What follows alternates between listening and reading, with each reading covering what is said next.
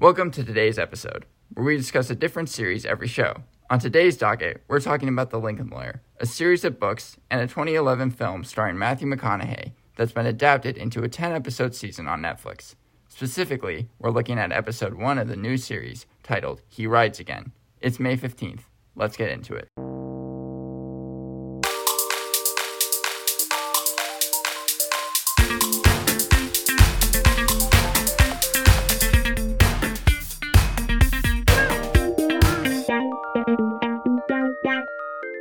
So Lincoln Lawyer came out in 2011. For some reason, I thought it came out in the mid-2000s. But what I realized really quickly was that's why Matthew McConaughey does the Lincoln commercials. I mean, it should be obvious. It should have been obvious to me. I'm pretty sure everyone else knew it. But well, it's not like he plays Mickey Hauler in the commercials. No, he mixes his roles because he does a narration similar to that which he does in True Detective. But then that Lincoln persona, I guess, is the thing that the suave, hotshot lawyer is sort of what he's going for in the commercials. The high class. But he doesn't drive the Lincoln in the movie. He drives the Lincoln in the commercials. So only in the commercials. He has a chauffeur for the movie?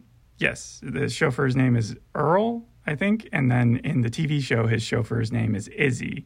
And Izzy is an ex-client of his. So do you have to see the movie to understand or appreciate the TV show more? No, they're kind of different and they're kind of similar. I have a whole list here. But the synopsis of the movie is basically there's this hotshot, successful California-based defense attorney. He knows the system in and out. He isn't intimidated by anyone. He's divorced. He has a kid. And then he gets wrapped up defending a monster in disguise. And he owns a Lincoln. Was it good? I thought the movie was all right. It had a lot of famous people, a lot more famous people than I expected. It had William H. Macy. It had Michael Pena. It had Matthew McConaughey. It had the lady from Spider-Man, the aunt.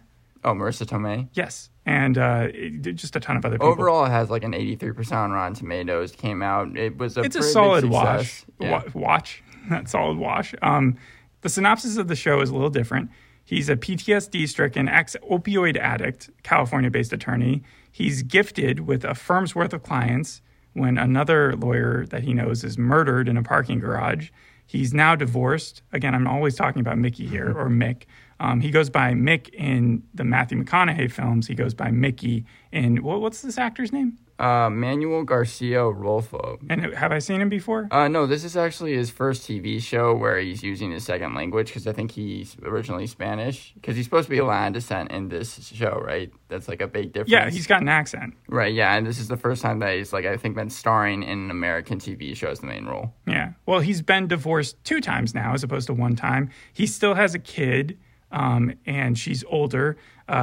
His biggest client is this rich video game coder who allegedly killed his wife, and he owns several Lincolns now. So they kind of just compounded what he had in the movie. Yeah, so the TV show, the first season is based off of The Brass Verdict. That was the second book in a saga, I guess, of all these different kinds of books. Yeah, Matthew Connolly, or what's his name? Michael Connolly. Yeah. Yeah, they decided to do the second book because they're if anyone has seen the movie, then we don't need to retread ground that's already been done. But they are actually more closely related. Well, it's funny because the name of this episode is called He Rides Again. So you talk about retreading ground, it seems like, and it it ends with a cliffhanger that kind of retreads ground as well, because he's driving away with his chauffeur, like you said, down just a random street, and the chauffeur, Izzy, says, I think we're being followed. And that happens in the movie pretty early on. It ends up being a motorcycle club, which he is working. One of his clients is actually one of the people in the club,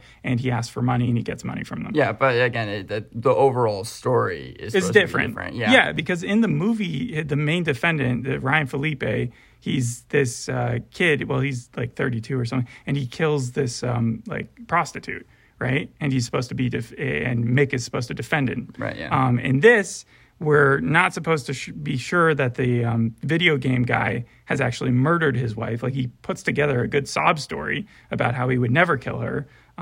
But then we're also led to believe, if it's going to follow any of the movie's tracks, then he might actually be guilty. So it really is trying to, pull that mystery angle. This is obviously the similarities that are there also in, the dumb stuff. His license plate is not guilty. And is it NC guilty? Not guilty, yeah. And then they're still based in California. There's still a lot of like California-based jokes. The thing is this reminds me kind of Reacher, where I remember you said that the TV show, Alan Richardson is playing more closely related to the character there than Tom Cruise was in the movie. It's the same exact thing here, because Mickey Haller is of actual Latinx descent in the books. He has several ex-wives, as you kind of noted. But only one in the movie, and his addiction in alcohol is not as severe in the movie as it was supposed to be shown here. Well, this is an alcohol addiction. It's opioid addiction, which is quite different, and I actually have a little bit of a problem with it. It falls under my bad category for the TV show because they kind of show him get over it rather quickly, and also his driver. Yeah, he's already gone through rehab. So what happened was, apparently in the show, because it's sort of canon with the movie, this is in the future, and he had a surfing accident. Now, between the two characters, Matthew McConaughey and this other guy, I would expect the Matthew McConaughey version to be the surfer. But apparently it's this guy. He has PTSD because he got into an accident, and then he got addicted to opioids, similar to how Michael Keaton got addicted when he went through an accident in Dopesick, right? The difference being, in Dopesick, they portrayed it rather accurately, showing that once you're addicted to opioids, it's nearly impossible to stop.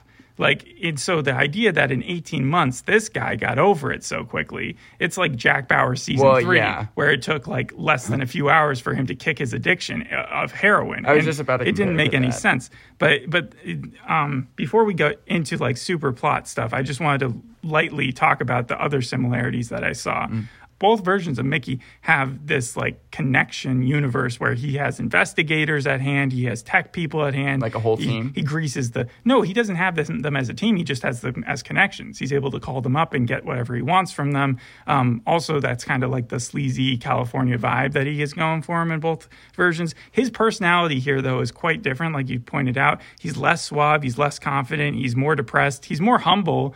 Like his gray line that he's willing to cross, it's less in this TV show. So he's more empathetic, I guess. And I think that probably has to do with the fact that this originally was supposed to be on CBS, and then back in 2019, there was a spec script ran for it, and they were going to make it into production, but then because of the coronavirus, the TV series got dropped, and then Netflix ended up picking up the series. It does feel very much like a network drama. Yeah, it's been said that like the first kind of half of the season is that CBS police procedural kind of and it feels like it. Yeah, but the final half is supposed to kind of be where like Netflix makes it a little more dark. You mean Netflix came in and said, we're greenlighting this show. We're going to let the first few episodes run, and then we're going to hire a better writer to come in and really kick up. Like I'm thinking more about the kind of like Limitless type thing that CBS did, where it was like, if you remember Limitless, when they were advertising it, they were showing it to also came out in 2011, right? The movie did? The movie did, yeah. I think the show came out in 2013. But with the show, they at least made it clear that the movie was canon because they had brought in Bradley Cooper, and the main star of it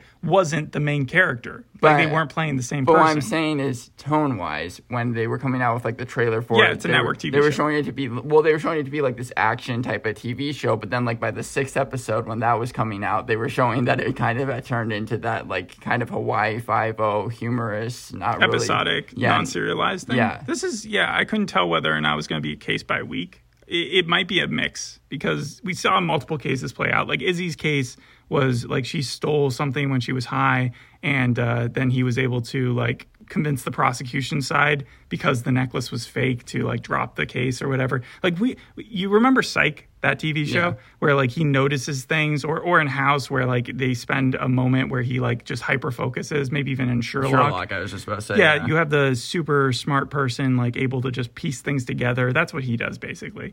So they've definitely. When you say he, are you talking about Mickey Haller again? Yeah, the main character. But also in the first scene, it did play out sort of like a Law and Order episode where we see Jerry get Jerry Vincent, I think is his name. Or Vincent, Jerry Vincent, where the person who gives him all his firm's worth of clients gets murdered in that parking garage. So we're going to learn about who did that by the end of the season as well. Did you recognize where Izzy from? No.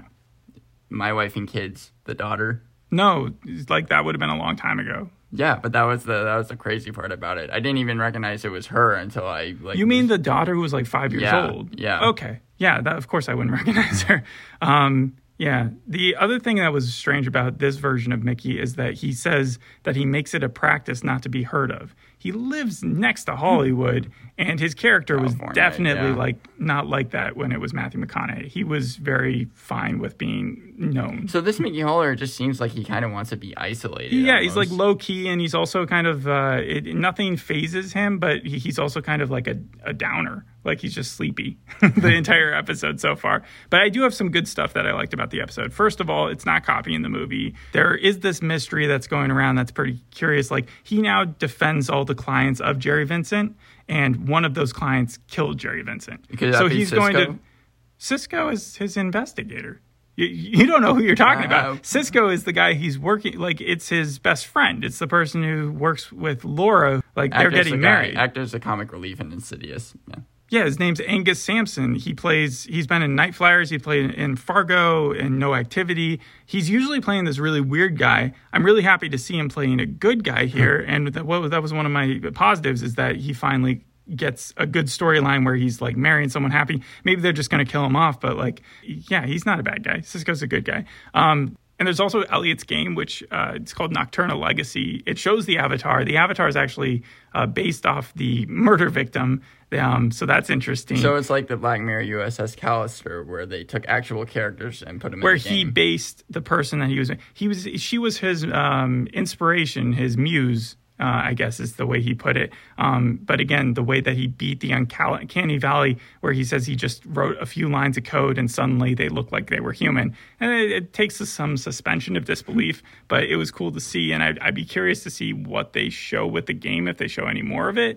Also, I like that they aged the kid appropriately, his daughter. Like in the movie, she was, I'd say, about 5 or 6 years old. Now she's playing like 16 years old. So that you're fits. saying it actually like tracks along with the time? Yeah. And that's about it for my good stuff. The writing devices were also okay, I'd say. Like his clients were kind of mirrors to his own problems. Like one was getting a divorce. One was on drugs as he was on drugs.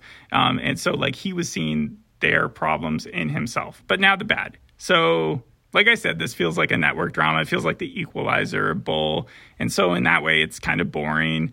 I wish it was more concrete whether or not stuff was canon. They kind of pick and choose with it. I guess after a couple episodes, I'll stop connecting the Mick and Mickey character from the movie and the television show, but it's really hard to do so at the start. I accept the personality shift, but getting over the opioid addiction this quickly doesn't really seem plausible.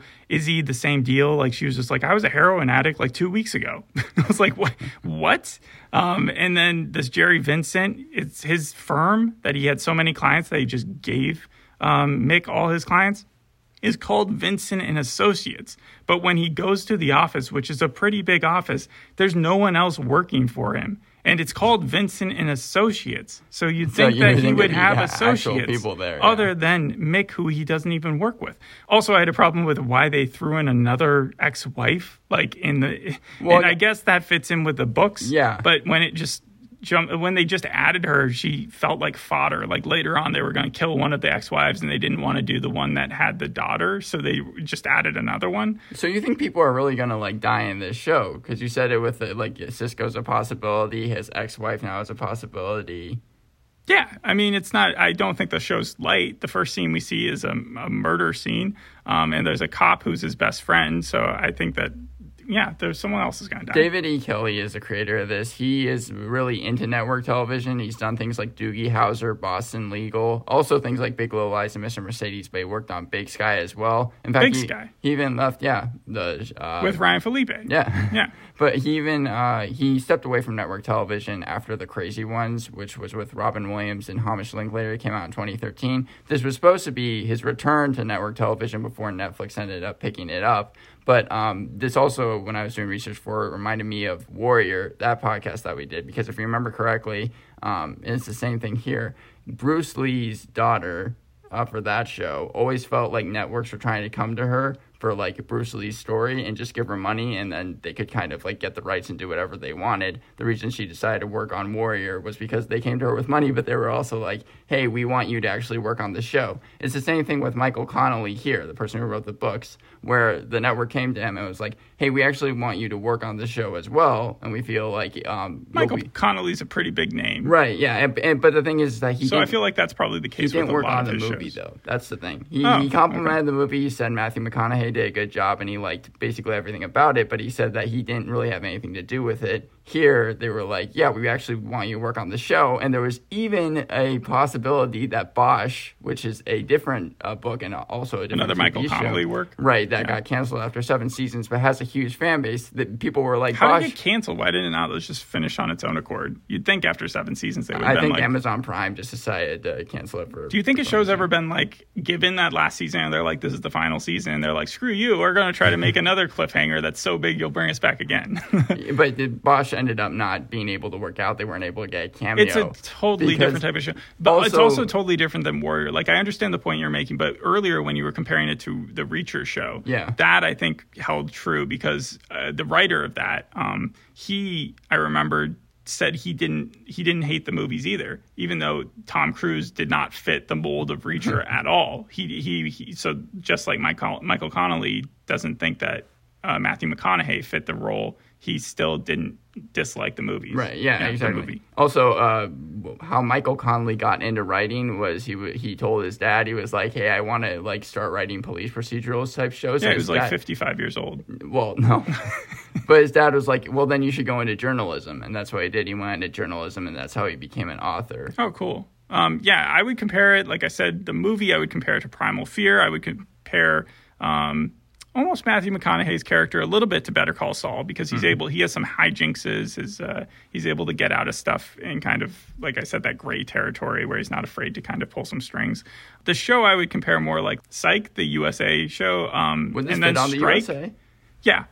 Strike, the kind of the mystery solving aspect of it. Royal Pains for sure, because that's about a doctor who has to make up for his own mistake and then circumnavigate the weird wills of Hollywood. And this is kind of like the same thing where it's he's just working it from a different position. Instead of being a doctor, he's a lawyer. And then Perry Mason also, because he's still upstanding. Yeah, I saw reviews compare this to Perry Mason as well, being like it's kind of a new take. Yeah, I also had some random feelings about it. Like, is this the beginning of a lawyer verse? Could we make it like the Cadillac lawyer, the Tesla counselor, or like the Dodge bailiff? And then just like combine them all. It doesn't sound as good now. But when I was writing those, I was like, oh, this is great. And then, there were a lot of hokey jokes in it. So I would give it a 6 out of 10. It's too networky for my taste. I probably won't watch another episode. It has a 78% on Rotten Tomatoes right now and a 7.1 on IMDb. But is there really that many people who have watched it though to rate it? Not like, I think it was around 1,000 views last time I saw it. When he goes to speak to Elliot, because Elliot has to agree to let him be his like lawyer, right? Elliot is upstairs in his like not mansion, but like this giant building that he owns, and he has a basketball court up there. But there's like it has a backboard clearly. But I would be so afraid. Like, whenever I see a rich person with, like, a basketball court on the top of their roof, right? Yeah. I would be so afraid of, like, shooting because of, like, what if the ball goes over, obviously?